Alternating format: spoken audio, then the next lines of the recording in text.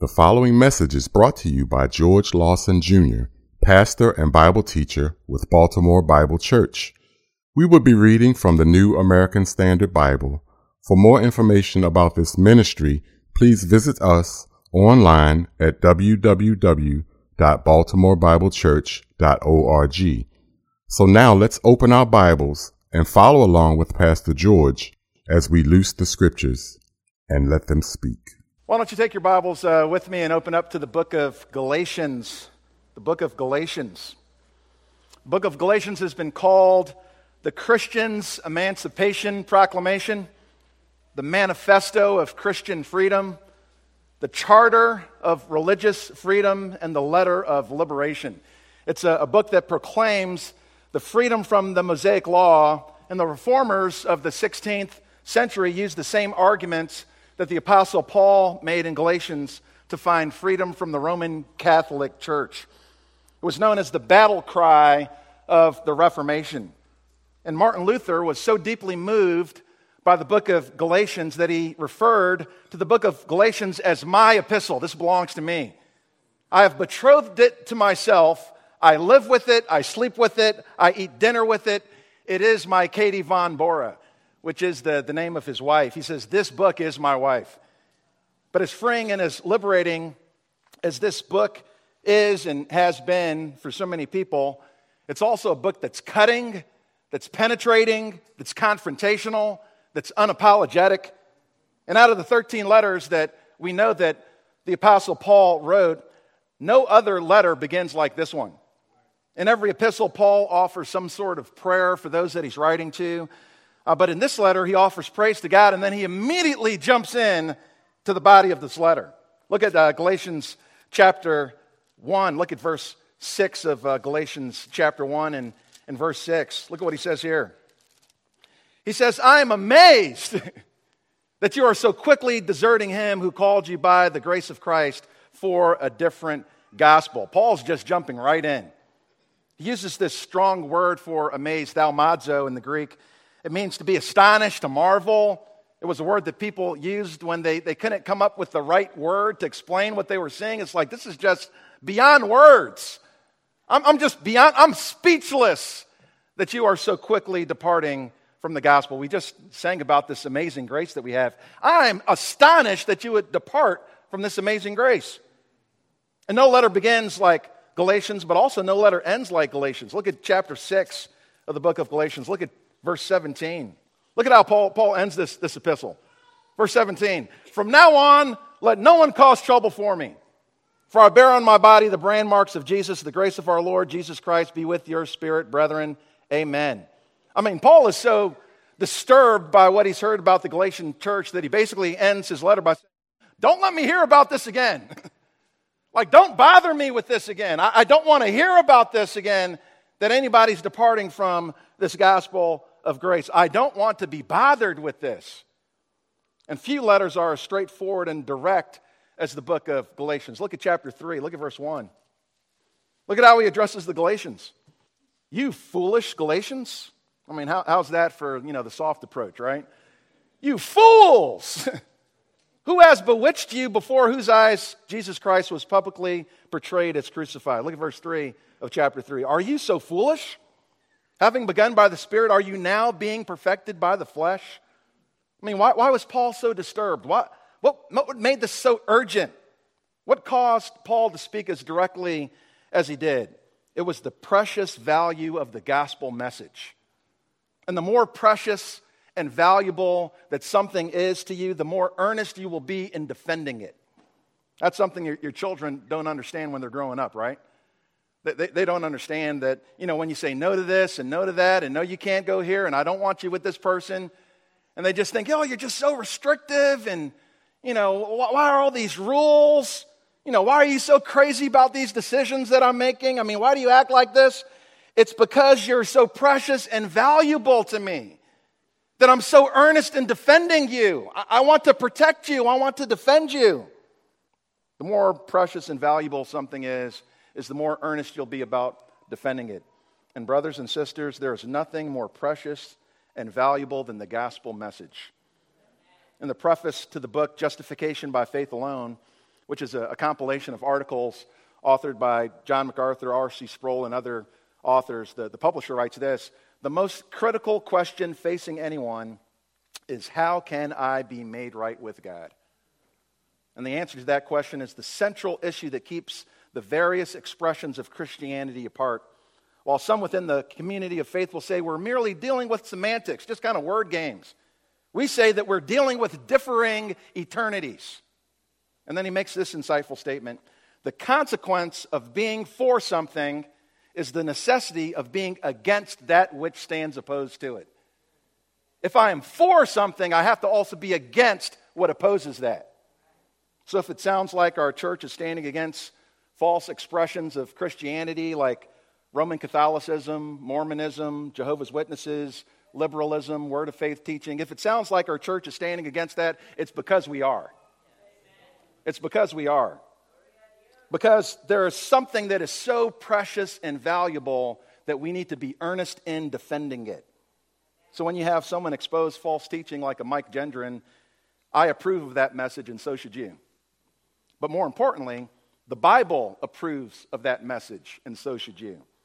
Defending the gospel against every distortion, no matter where it comes from, and that's what's demonstrated in the book of Galatians. So let's take a look at the book of Galatians chapter 2, and I'm going to start at verse 11. Galatians chapter 2, starting at verse 11. Why don't you follow with me as I read? It says, "But when Cephas came to Antioch, I opposed him to his face, because he stood condemned. For prior to the coming of certain men from James, he used to eat with the Gentiles. But when they came, he began to withdraw and hold himself aloof, fearing the party of the circumcision. The rest of the Jews joined him in hypocrisy, with the result that even Barnabas was carried away by their hypocrisy. But when I saw that they were not straightforward about the truth of the gospel, I said to Cephas in the presence of all, 'If you, being a Jew, live like the Gentiles and not like the Jews, how is it that you compel the Gentiles to live like Jews? We are Jews by nature and not sinners from among the Gentiles. Nevertheless, knowing that a man is not justified by the works of the law, but through faith in Christ Jesus, even we have believed in Christ Jesus, so that we may be justified by faith in Christ and not by the works of the law, since by the works of the law no flesh will be justified." Why don't you bow with me for a word of prayer? Heavenly Father, we come before you, Lord, and Father, we're so grateful for your word, for the truthfulness of it, for the power of it, Lord, for the liberating power of your word. And now, Father, I pray that you would open up these truths, Lord. Help us to apply these things to our hearts because we trust in you. And Father, I pray that you'd use me as a weak instrument to be a blessing to your people, I pray. In Jesus' name, amen. If we're going to fully appreciate what's going on here in these verses, especially in verses 15 down to 21, which is going to be our focus today, we have to understand the background. The city of Antioch was a major hub of spiritual activity, and this is the context for what Paul is speaking about here when Cephas came to Antioch. Antioch was this major hub of spiritual activity. In Acts chapter 11, we learned that the saints were scattered from Jerusalem because of persecution, and these scattered saints traveled as far as Antioch to escape the persecution in Jerusalem.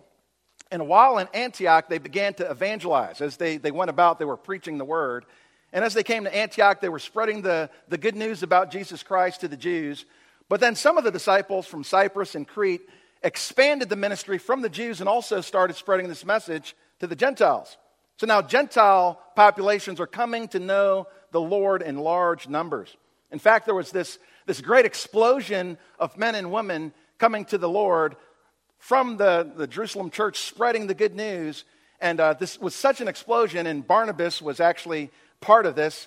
And Barnabas, they sent to Barnabas to Antioch to find out what's going on. What's going on here in Antioch?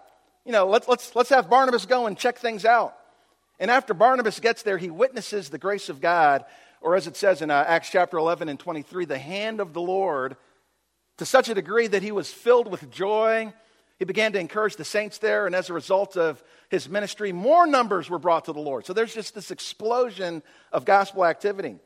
And Barnabas leaves Antioch for Tarsus because he wants his friend Paul to come and check this ministry out. Come back to Antioch to see what the hand of the Lord has done there.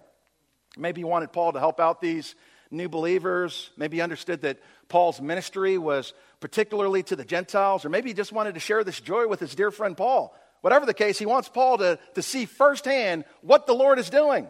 So he finds Paul, he brings him back to Antioch, and this is where Paul and Barnabas minister for over a year. And the people there, the believers, were first called Christians. This is where the term Christian shows up for the first time in Scripture, Acts chapter 11 and verse 26. It's in Antioch that they were first called Christians. I find it interesting that the word Christian only shows up 3 times in the entire Bible, but it's the primary designation, for believers today. But this is where we find it starts, right here in Antioch. And while Barnabas and Paul were enjoying the grace of God, they're paid a special visit by the apostle Peter, or Cephas, as he's known in the book of Galatians. Cephas is the Aramaic term for rock or stone. Petros would be the Greek term for it, but it's the same person. And when Peter arrives in Antioch, he's just as excited as Paul and Barnabas are. He expresses his unity with the brothers there. And the way that he expressed his unity and joy was through a shared meal. Look at chapter 2 in verse 12. It says, "For prior to the coming of certain men from James, he, being Peter, used to eat with the Gentiles." He was eating with them. And the verb for eat is an imperfect form of the verb. He was continuing in this practice. It was a repeated practice. This is just what he used to do. It was his habit. Pass the bacon, brother. He's just here eating with the Gentiles, having a good time, enjoying his unity together with these Gentiles. But then after that, there were certain men who the Scripture says came from James. James being the prominent apostle in Jerusalem, the Jerusalem church. There were certain men who came from James. And these men who were part of this Jerusalem church came as a group, and they were known as those of the circumcision. These are Jewish men who came from Jerusalem, from the party of the circumcision, it says. Reference to Jewish people, a synonym for Jewish people, the circumcision. As we know, the rite of circumcision was a requirement according to the Mosaic law. It was regarded as a sign of the covenant in Genesis 17:10 with Abraham, and Leviticus 12, verse 3. It also places the same sign on the children of Israel through the Mosaic law. If a person wasn't circumcised, he would be excluded from the covenant community, forbidden to practice religious customs regarded as outside the blessings and the promises of God. Jewish people understood and assumed that the blessings of God were reserved for those who received the rite of circumcision. They had no place in their theology for Gentiles being received by God without circumcision. There were some who insisted that unless you're circumcised, according to the custom of Moses, you cannot be saved. Apparently, these men who came from Jerusalem were of this persuasion, and as they see Peter eating with the Gentiles, they would have been shocked. Like Peter? Not Peter, the prominent apostle. Peter's eating with the Gentiles? So here they come, and Peter knows better that the Gentiles have been received just like we have. Peter knows better. But instead of demonstrating that he knows better, what does Peter do? He leaves the table. Verse 12, "But when they came, he began to withdraw and hold himself aloof, fearing the party of the circumcision." Peter, what in the world are you doing? Peter knows better. Peter received the vision in Acts chapter 10. Remember when the unclean animals came down on the sheet? And the voice comes to him from heaven, "Peter, rise, kill, eat." And what was the vision demonstrating to him? That which you've called unclean is now cleansed. And who is it a reference to? It's a reference to the Gentiles. These Gentiles who you used to think of as unclean, they're now part of our family. Receive them. They've now been cleansed. Don't call unclean what I have cleansed. But now Peter pushes himself back from the table as if I can't really have that kind of fellowship with you. As if this table is unclean to be a part of. And eventually some of the Jews at Antioch began to follow suit. Look at verse 13. The rest of the Jews joined him in hypocrisy. Hypocrisy, why does it say it's hypocrisy? Because Peter knows better. He's acting differently than what he believes to be true. And they follow him in his hypocrisy, with the result that even Barnabas is the one who was telling everybody, look what the hand of the Lord is doing. Come with me, rejoice with me. And even Barnabas was brought into this hypocrisy, carried away by their hypocrisy. And some of these men who came to know the Lord through Barnabas, their hearts would have sunk.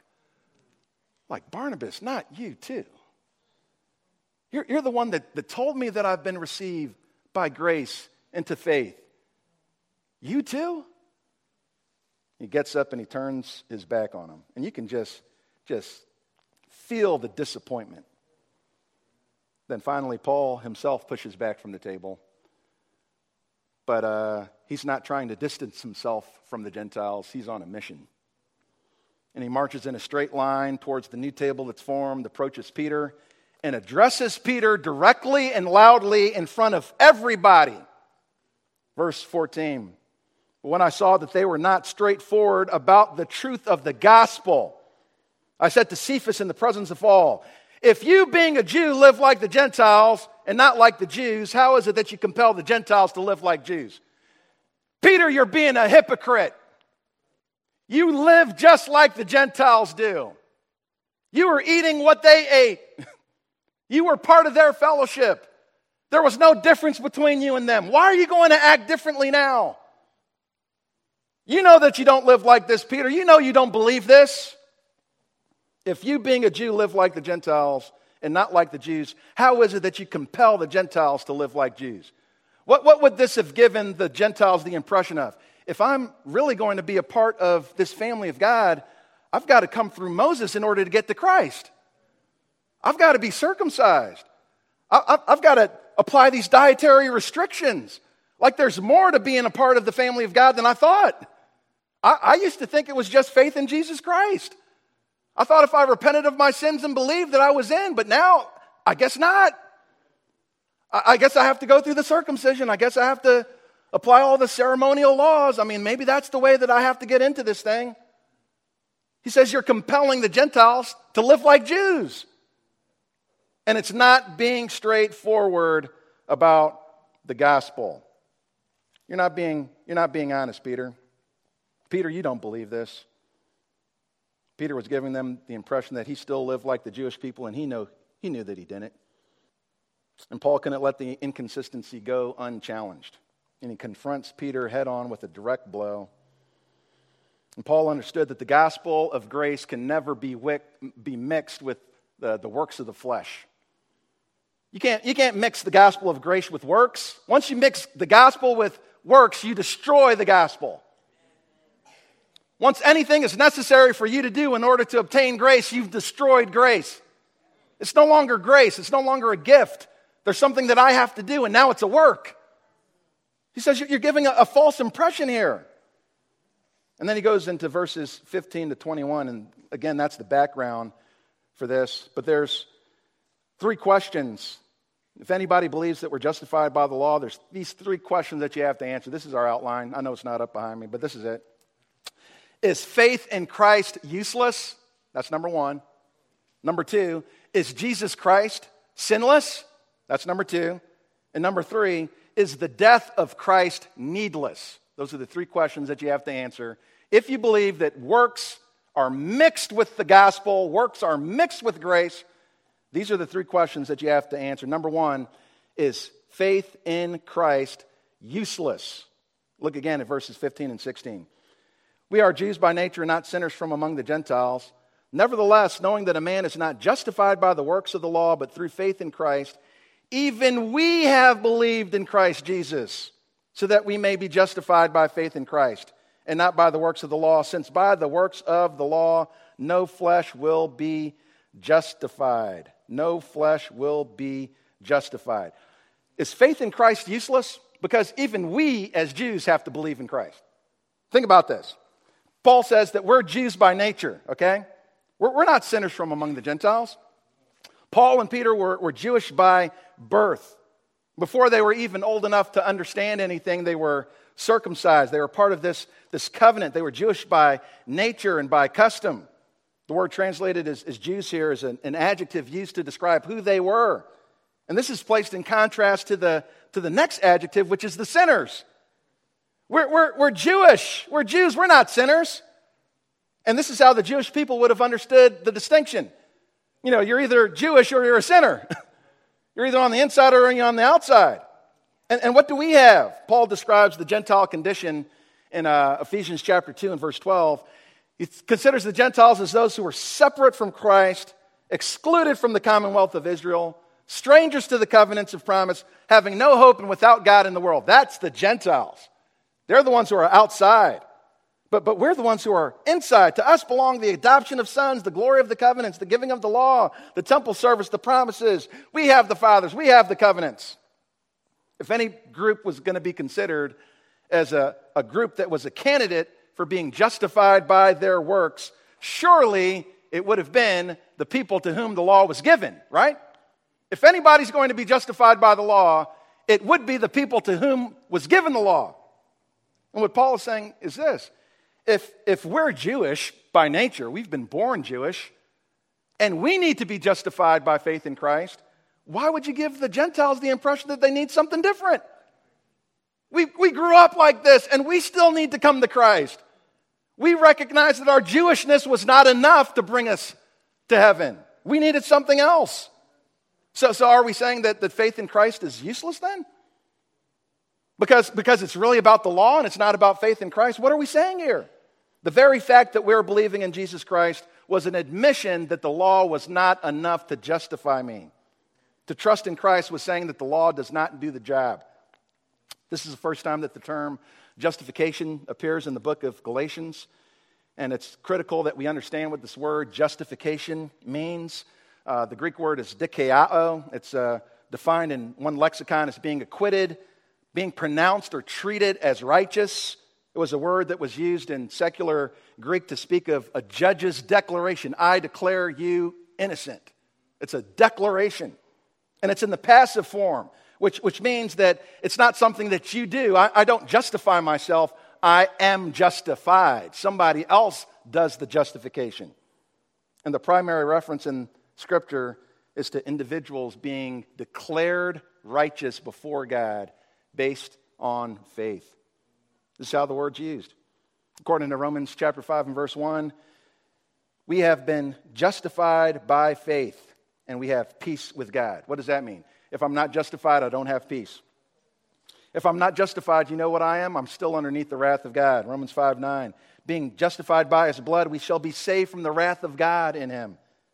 Those who are justified are also going to be glorified. Romans 8:30. These whom he justified, he also glorified. And also in Titus chapter 3 and verse 7, it speaks of those who are justified having the hope of eternal life. So without justification, there's no peace with God, no salvation from his wrath, no glorification, and no hope of eternal life. There's nothing more critical for you to understand than, am I justified? Have I been declared innocent in the sight of God? And there's at least two things that Paul points out. First of all, a man is not justified by the works of the law. You can't do it. There's nothing that you can do to declare yourself innocent in the sight of God. And the word not justified in the original appears first. It's like the signpost that hangs over works. No justification here. If you're looking for justification, don't come here. You can't come by the works. There's no justification to be found. The phrase works of the law refers to the whole law. Everything that's contained in the law. Why don't you flip over to Galatians chapter 3 and verse 10 just to take a look at this. We're not justified by the law. What is he talking about? Look at verse 10, Galatians 3. He says, for as many as are of the works of the law are under a curse. For it is written, cursed is everyone who does not abide by all things written in the book of the law. If you're going to be justified by the law, you need to obey all of it. All things written in the book of the law to perform them. All who are under the law are underneath its curse. Underneath it's cursed. All things written in the book. You know, sometimes I talk to people when I share the gospel, and they respond by saying, so are you telling me that God is going to send good people to hell just because they don't believe in Christ? Is that what you're telling me? That God is going to send good people to hell because they don't believe in Jesus Christ? And I told him, absolutely not. God's not going to send good people to hell. But the problem is that none of us are good. Right? There's none good. Romans 3:10, as it is written, there is none righteous, no, not one. There's none who understands. There is none who seeks for God. All have turned aside. Together they've become useless. There is none who does good.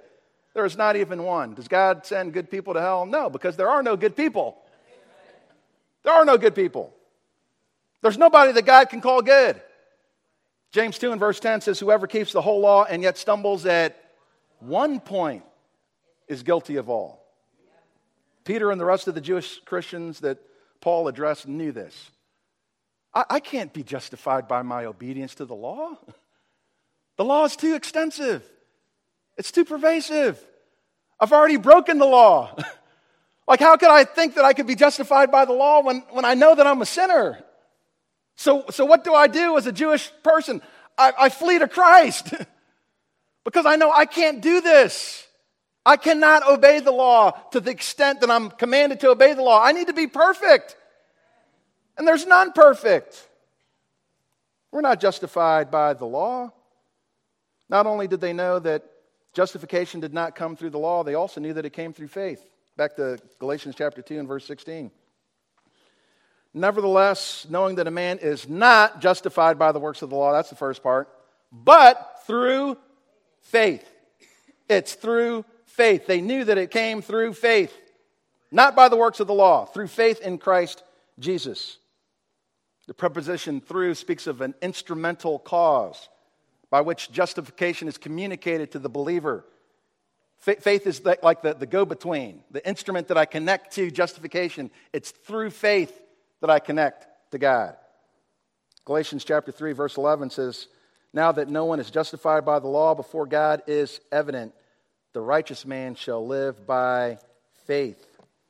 Galatians chapter 3, look at verse 24. Therefore, the law has become our tutor to lead us to Christ. Why? So that we may be justified by faith.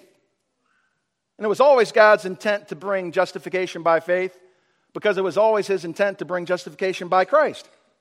Because He's the righteous one. Where am I going to get righteousness? I don't have the righteousness. Where do I get it? I get it from Christ. And the only way that I get it from Christ is through faith. I believe in Him. It's not by what I do, because what I do is what condemned me. It's who I believe in what He's done. We're justified in Christ. Justification in Christ and justification by faith are equated. If I'm justified in Christ or by Christ, it's because I'm justified by faith. Romans 10, 3 and 4 says, for not knowing about God's righteousness and seeking to establish their own, they, the Jewish people, did not subject themselves to the righteousness of God, for Christ is the end of the law for righteousness to everyone who believes. And this is what brings God glory, that we would trust in Christ alone for our justification. If there was any hope to be justified by the law, Paul says, what are we doing believing in Christ for then? I'm believing in Christ because I know I can't be justified by the law. So faith in Christ isn't useless. It's not senseless to believe in Christ. I mean, that's the only way that we can be saved is by believing in Christ. So anything else makes faith in Christ useless. Second question, is Jesus Christ sinless? Is Jesus Christ sinless? Look at verse 17. But if, while seeking to be justified in Christ, we ourselves have also been found sinners, is Christ then a minister of sin? Are you saying that Jesus is doing something sinful? May it never be, for if I rebuild what I have once destroyed, I prove myself to be the transgressor. What's Paul saying here? Throughout the book of Galatians, Paul argues for freedom from the law, okay? Look over at Galatians 3, look at verse 22. Galatians 3:22. It says, but before faith came, we were kept in custody under the law, being shut up to the faith which was later to be revealed. Therefore, the law has become our tutor to lead us to Christ. We talked about that, right? So that we may be justified by faith. But now that faith has come, We are no longer under a tutor. Follow this with me. Follow this thought with me. What's going on here, and this is the illustration that's given here, it uses this term for the one that we are kept in custody under. It says the law became our tutor, verse 24, to lead us to Christ. The word for tutor, it's translated in different ways by different translations. Some translations say schoolmaster, some say tutor, some say custodian, some say disciplinarian, some say the one put in charge. And what they're trying to do is they're trying to translate this Greek term, paidagogos. It was a word that was used for somebody who was legally appointed to care for children between the ages of 6 and 16 for their parents. So they had all of these responsibilities. They tutored these children. They disciplined the children. They were like the schoolmaster. They were put in charge. So it's basically like a nanny. You know, we kind of serve over you, underneath your parents, but you're responsible to us while we're here. And they have to obey everything that this, tutor says to do. This custodian, this one put in charge, this nanny. You have to obey the nanny. But when the parents come home, what do? You transfer that over to the parent. The nanny doesn't stay in the house and continue to tell you what to do. No, my dad's here. What are you talking about? Like that's been transferred over to another now. So the law was our tutor to do what? To lead us to Christ. So he is the master. He's the one that's in charge. And the law doesn't have that continuing jurisdiction over you anymore. You've been freed from that jurisdiction. That's what's going on here. And this arrangement wasn't to continue on indefinitely. You were to transfer over to the one who is your true parent. And this is what happens when the believer comes to Christ. I'm no longer under the law. I'm now underneath Jesus Christ, and I'm now to live responsibly by His commands, under His laws. Now that faith has come, we are no longer under the tutor. I've been set free from the bondage of the law. You get the picture? That's the picture. And Paul says that it's Christ who set me free. It was for freedom, Galatians chapter 5, verse 1 says. It was for freedom that Christ set us free. Therefore, keep standing firm and do not be subject again to the yoke of slavery. Don't go back again under the slavery of the law. You've been set free. Christ has come. Now you're under Christ. And Paul says, if Jesus is the one who set me free from this law, are you telling me that Jesus is a sinner? Because He's the one who set me free. He's the one who said I don't have to continue with the circumcision, the dietary restrictions, and all this, the religious days and celebrations. He's the one that told me I'm free from that. So now are you saying that Jesus Christ is a minister of sin? Is He an agent of sin? Actually, the word for minister of sin, if you look back in chapter 2, when it says, is Christ then a minister of sin in verse 17, the word for minister is actually our word for deacon. You have the deacon of care ministry, the deacon of, finances, and here is Jesus Christ, the deacon of sin. Basically, it's saying, you're telling me that Jesus Christ is a minister of sin? Is He aiding and abetting sin? Because He's the one who set me free. While seeking to be justified in Christ, we ourselves have also been found sinners. Is Christ then a minister of sin? If you're telling me that I'm a sinner because I'm not obeying the law, is Christ then a minister of sin? Is Christ responsible for sin? May it never be. For if I rebuild what I've once destroyed, I prove myself to be the transgressor. What's Paul talking about there? The context, again, is religious Jewish regulations. If I put those boundaries back up that Christ has torn down, I'm making myself the transgressor. It's not Christ. I'm the one who's making myself the transgressors. And that's what the Judaizers were constantly trying to do. When they entered into a new territory, it's like, hey, no, you got to put those walls back up. You got to have the laws in place. You got to be circumcised. You got to, eat kosher. You have to obey these religious holidays. Galatians chapter 4, flip over to chapter 4, look at verse 11. Look what Paul says here. He says, you observe days and months and seasons and years. I fear for you. I'm afraid of you guys. That perhaps I've labored over you in vain. I've come and I've given you Christ, and I'm fearing that you don't even belong to Him now. Are you going back to these weak and beggarly elements, thinking that you could be justified in that way? I fear for you. Do you even understand the gospel? Have I labored over you in vain? All the work that I've done among the Galatian church, was this all for nothing? Are you all lost? I mean, that's what he's saying. I'm amazed. How quickly are you deserting the gospel of grace? Are you kidding me? Now you think that you can start in the Spirit and end by the flesh? Are you going to seek to justify yourself before God based on your own works? I'm fearful. Look at verse 19, chapter 4.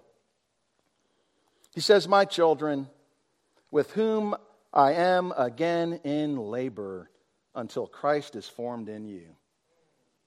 But I wish I could be present with you now and to change my tone, for I am perplexed about you. I mean, do you sense the heartache of the apostle here? He's like, I am in labor. I thought I birthed you already. I thought you were already born again. I thought you were already following Christ. But now it's like I'm in labor all over again. Because I'm not sure if you really have life yet. It's like I'm in labor all over again. I'm perplexed about you. I wish I could change my tone, but I can't. Because I don't know where you are. I want to see Christ in you. I want to see Christ formed in you. I'm so distressed about this. You can sense the anguish. I don't understand what's happened to you. And that's the idea that's brought up here. Back in chapter 2. Look at verse 19. He says, for through the law I died to the law, so that I might live to God. What's Paul talking about here? Through the law I died to the law? What does he mean by that? Listen to this. The only way to escape the demands of the law was to die. 3 times he mentions this truth in these verses. He says, I died to the law. Verse 20, I've been crucified. Verse 20 again, it's no longer I who live. What does that mean? If I'm dead, you no longer have a hold on me. If I'm dead, I'm not gonna worry about April 15th. Dead men don't pay taxes. You don't find the bill collectors in the graveyard. Dead men don't vote. Although I've heard some stories about that. But dead men don't vote. Dead men don't receive violations for breaking the law, speeding tickets. You don't send that to the graveyard. When they're dead, they're done. And Paul says, the law no longer has a claim on me because I've died. I'm dead. How did I die to the law? It was through the one who perfectly kept the law in my place. It's through Jesus that I died to the law. Look at chapter 4. Look at verse 4. But when the fullness of time came, God sent forth his Son, born of a woman, born under the law, so that he might redeem those who were under the law, so that we might receive the adoption as sons. Because you are sons, God has sent forth the Spirit of the Son into our hearts, crying, Abba, Father. I have died to the law. I've been set free because Jesus Christ has fulfilled the law in my place. And now I'm free. I have a high priest who's been tempted in all points without sin. He's appeared in order to take away sins, and in him there is no sin. Under the law, Jesus was declared innocent. That's the law's declaration concerning Christ. Under the law, Jesus was declared innocent. And he died to take the penalty for my sin. So the law released me in exchange for Christ, with the result that I'm now free to live towards God. This is what we're to understand about verse 20. In verse 20, when it says, I've been crucified with Christ, it is no longer I who live, but Christ lives in me. That's what he's talking about there. That I've died to the law, and it's no longer me who lives. Now it's Christ who lives in me. In the life which I now live in the flesh, I live by faith in the Son of God who loved me and gave himself for me. I live by faith, not by law. Why? Because I've been crucified. And my life is now Christ. So when the law comes to collect its bill from me, I send him back to the cross. I don't owe you anything. Jesus Christ has done everything. When Christ died, I died with him. So the law can chase me all the way up to the point of the cross and no further. No further. Because I've received Jesus Christ. I've died to the law and now I'm free. The Paul who was crucified with Christ no longer lives. The Paul who was crucified was related to the law, but the Paul who lives now is related to God. The Paul who was crucified lived by the law, but the Paul who lives now lives by faith. The Paul who was crucified could not be justified, but the Paul who lives by faith is declared righteous in the sight of God. It's a result of our union with him. I'm united to Jesus Christ. I'm no longer under the law. Now live with faith towards God. I live in Christ. He's my life. And he gave his life up for me. The Son of God who loved me and gave himself up for me. That's a term of substitution. He gave his life up for me.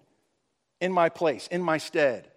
He stood for me. He took the penalty for me. He lived for me. Everything that I needed, it was him who did it. He did it all. All to him I owe, right? He did it all.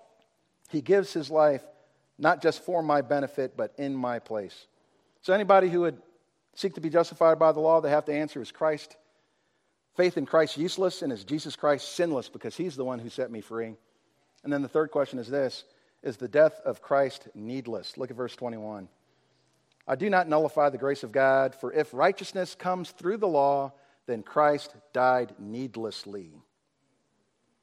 Many who claim to value the cross of Christ totally strip it of its significance. Wear crosses around their necks and hang crucifixes in their home. Talk so much about the bleeding sacrifice of Christ, all that he went through and all the different stations of the cross and everything else. They want to talk a lot about the cross, but they rob the cross of its significance and actually say that the cross of Christ is useless. It's needless.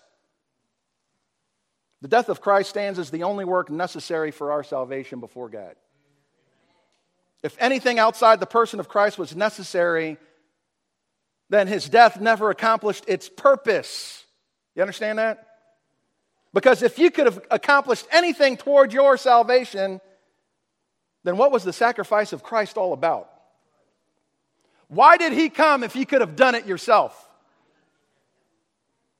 If somehow the saints could store up a treasury of merit because they've done more than what they needed to do, then what was the purpose of sending Christ?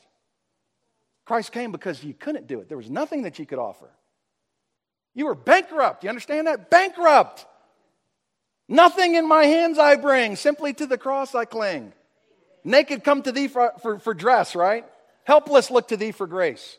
Foul I to the fountain fly. Wash me, Savior, or I die. I have nothing to bring. I have nothing to offer. I remember meeting this one girl who said, salvation is just, what salvation is you trying really, really, really hard, and you get to like 90%, and then Christ gives you the extra 10% to push you over the finish line. It makes the death of Christ unnecessary. Because all you needed to do was give an extra 10%. And do you see how that diminishes the work of Christ? Like, well, you did the bulk of the work. You did the 90%, I'll just give you the extra dime to get you across. I mean, are you kidding me? What Paul says is that those who are seeking to be justified outside of their faith in Christ, anything added to their faith in Christ, that it nullifies the grace of God.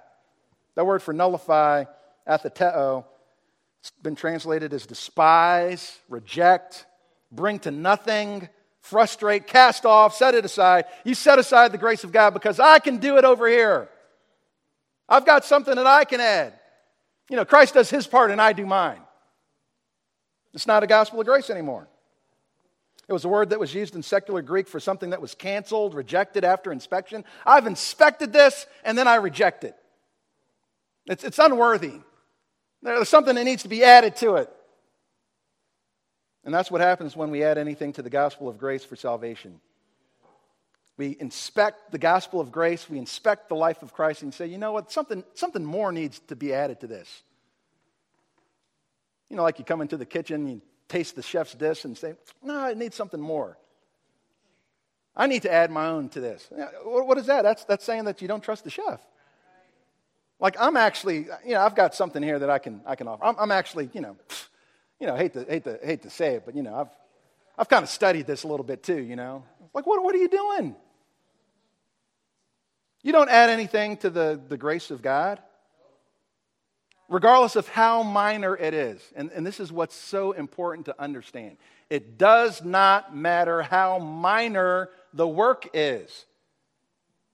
If you add anything to grace, it's no longer grace. If I add anything, if I contribute anything, it's no longer a gift. It's something that I had to work for. It's something that I earned. I contributed my own filthy rags to the righteous work of Christ, as if he needed it. It doesn't matter how small it is. It doesn't matter if it's circumcision. It doesn't matter if it's a Sabbath day. It doesn't matter if it's a dietary law. It doesn't matter if it's baptism. It doesn't matter if it's communion. It doesn't matter if it's good works. It doesn't matter if it's penance. If there's anything that I'm trusting in as if I'm adding this to the work of Christ, now it's no longer grace. And I have nullified and counted as unworthy the cross of Christ. That's what I've done. Anything that I add. I used to be a part of a church that taught that unless you're baptized, you can't be saved. Now, baptism, you should be baptized. I mean, we practice baptism all the time here, right? That's one of the questions we'll ask you if you come through membership. Have you been baptized? Because we believe that baptism is necessary for obedience, but it's not necessary for salvation. I don't get baptized in order to be saved, because then that becomes the instrument of my justification. I'm not saved through my baptism. I'm saved through faith in Christ. That's the instrument. The instrument is through faith and through faith alone. Anything that I add to that alone, it's no longer alone. Now there's something else that I'm hanging on to, thinking that this is what I need to do. I'm holding on to this because this is what connects me. Doesn't matter what it is. R.C. Sproul explains the good news of the Roman Catholic faith in his book, Justified by Faith Alone. This is what he says. The gospel according to Rome is the good news that a sinner may be justified if he or she receives the sacraments, has faith, cooperates with grace to the point of becoming inherently righteous, and that justification is effective as long as the believer refrains from a mortal sin. If the person loses justification by mortal sin, he or she may be restored to justification by the sacrament of penance. If the person dies, not in a mortal sin, but with impurities, he or she can get to heaven after being cleansed in purgatory. Do you see how many steps along the way there are in there? It's not faith and faith alone. It's faith plus. Faith plus. That is every false religion. It's faith plus. Faith plus something else. I like what Calvin said. He says, there is a great emphasis in this expression for how dreadful is the ingratitude manifested in despising the grace of God, so invaluable in itself and obtained at such a great price. Yet this heinous offense is charged against the false apostles, who are not satisfied with having Christ alone, but introduce some other aids towards obtaining salvation. For if we do not renounce all other hopes and embrace Christ alone, we reject the grace of God. If you don't abandon everything, you're rejecting the grace of God. You abandon everything, and you come stripped naked to the cross. I have nothing to offer. I have nothing. And those who seek to establish their own righteousness don't understand how high the bar is for righteousness. Romans 10:3 says, for not knowing about God's righteousness and seeking to establish their own, they did not subject themselves to the righteousness of God. The righteousness that I need to be accepted before God is a perfect righteousness. A perfect righteousness. Let me just share a couple passages with you. Philippians chapter 2. Why don't you flip over to Philippians 2 real quick. Hopefully you're storing this away somewhere.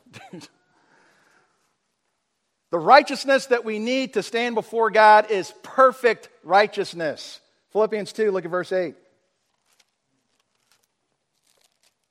Actually, I'm sorry, Philippians 3, verse 8. Philippians 3, that's what I was looking for.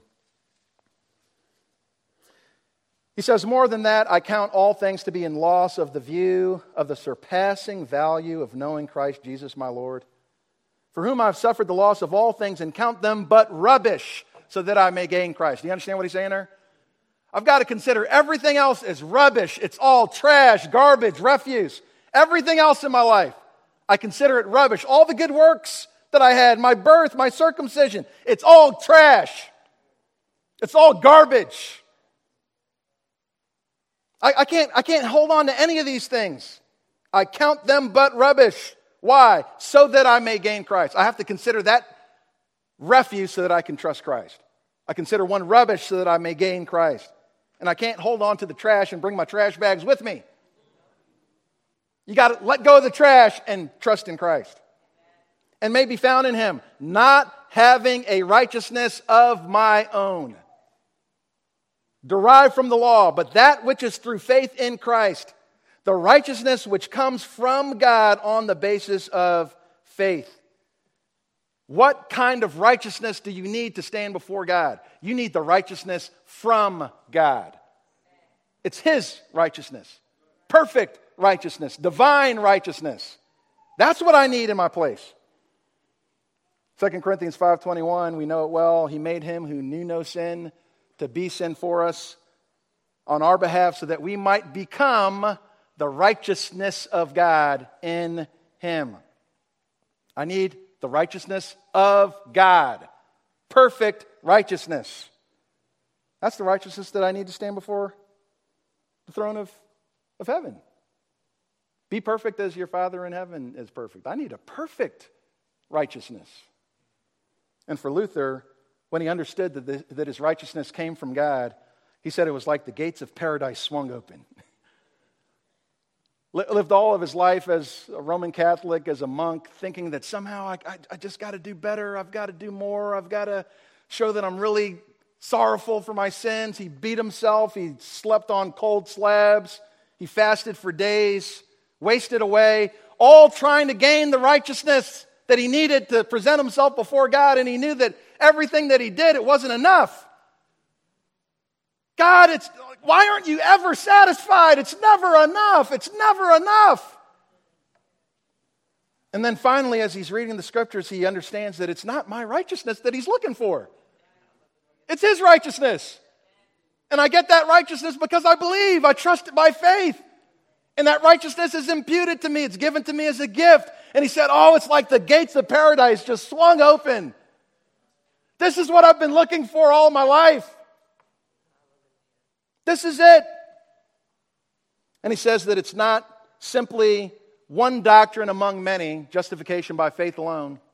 It's not just one doctrine among many, but it's the chief article of faith by which the church either stands or falls. Either you stand on justification by faith alone, or you fall. One's a church and one is not. The church stands or falls on justification by faith alone. Romans 4:5, but to the one who does not work but believes, Him who justifies the ungodly, his faith is credited as righteousness. He's the end of righteousness. So the death of Christ was necessary. Because I had to believe in Him, His life, His death, His resurrection, I had to believe in Him. It was all of Him. Because there's nothing that I had that I could have added to it. It was all of Christ. One more passage. Flip over to Matthew 26. And just think about the significance of this, okay? Matthew 26.